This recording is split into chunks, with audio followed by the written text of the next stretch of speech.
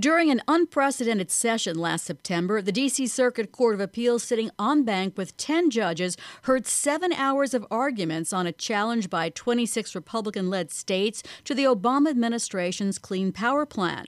The court has not made a decision because it granted the administration's request to put the case on hold while the EPA reviews the plan. Well, last week, the EPA announced a measure to repeal the Clean Power Plan, and in an effort to rescue it, more than 20 states and cities are urging the D.C. Circuit to make that long-deferred decision on whether the initiative is legal. Joining us is Patrick Parenteau, professor of environmental law at Vermont Law School. Pat, what's at stake here? Well, what's at stake is whether or not the Obama administration's Clean Power Plan still has some life left in it.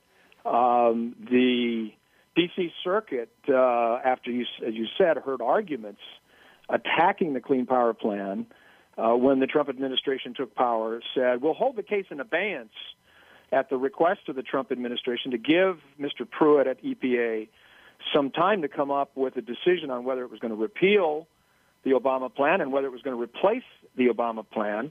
And what we've now been told by Mr. Pruitt is, yes, he's going to repeal the Obama plan at some point. He's proposed to do that.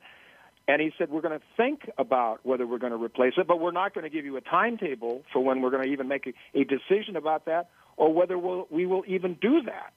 So I think the D.C. Circuit is now in the position of having to say we should just go ahead and decide this case.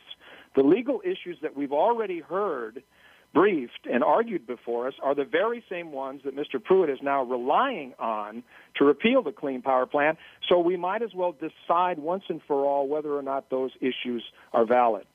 Well, Pat, could the administration simply say in response to this request, yeah, let's keep it in abeyance because we're actually about to put out a repeal now so that we can get the process done? Well, the abeyance was for them to actually come forward with a new rule. That's what the court said in its original order. That's why the court ordered EPA to file periodic reports every 60 days of making progress on that. Up until this point, EPA's reports were saying we are preparing a new rule. Now we're being told we don't have a new rule. We have a repeal, but we don't have a new rule. We don't have a timetable for a new rule, and we don't even know if we ever will propose a new rule. So this is a whole different ball game. And it seems to me the D.C. Circuit is going to see this for what it is, which is a stalling tactic. This is a tactic by the Trump administration not to make a decision, run out the clock. This is what the coal industry wants, of course. They don't want any rule. So I'm not sure the D.C. Circuit is going to buy the argument this time around. So, Pat, if the D.C. Circuit upholds the rule as legal, does it then become law? If it upholds the Clean Power Plan? Yeah. Well, now it's complicated because, of course, Pruitt is proposing to repeal it. So actually what the court is going to have to decide is whether or not the grounds on which Pruitt proposes to repeal the rule are valid or whether the grounds on which the Obama plan was predicated are valid. So the case has changed in its posture, but the basic question is still the same. What is the best system of emission reduction for carbon pollution from power plants? Is it the Obama approach or is it the Pruitt approach, which, of course, we don't know exactly what the Pruitt approach is going to be?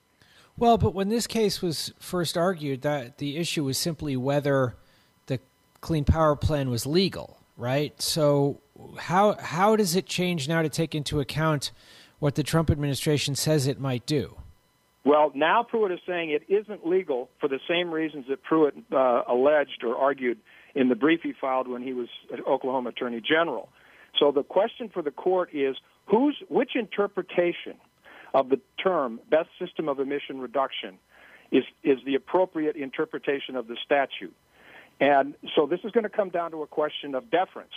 And we know that at least Justice Gorsuch most recently has once again expressed grave reservations about how much deference to give agencies' interpretation of statutes. Now we have a brand new interpretation by Mr. Pruitt and an older interpretation by Obama, which was based on some earlier interpretations by previous administrations. So we have a long history now of interpreting these terms in the statute, and the court is going to have to decide which interpretation is the most reasonable interpretation of what Congress intended.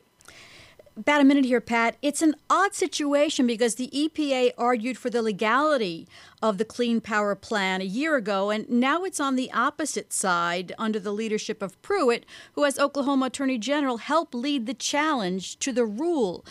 There is no apparent conflict, but it seems like there should be.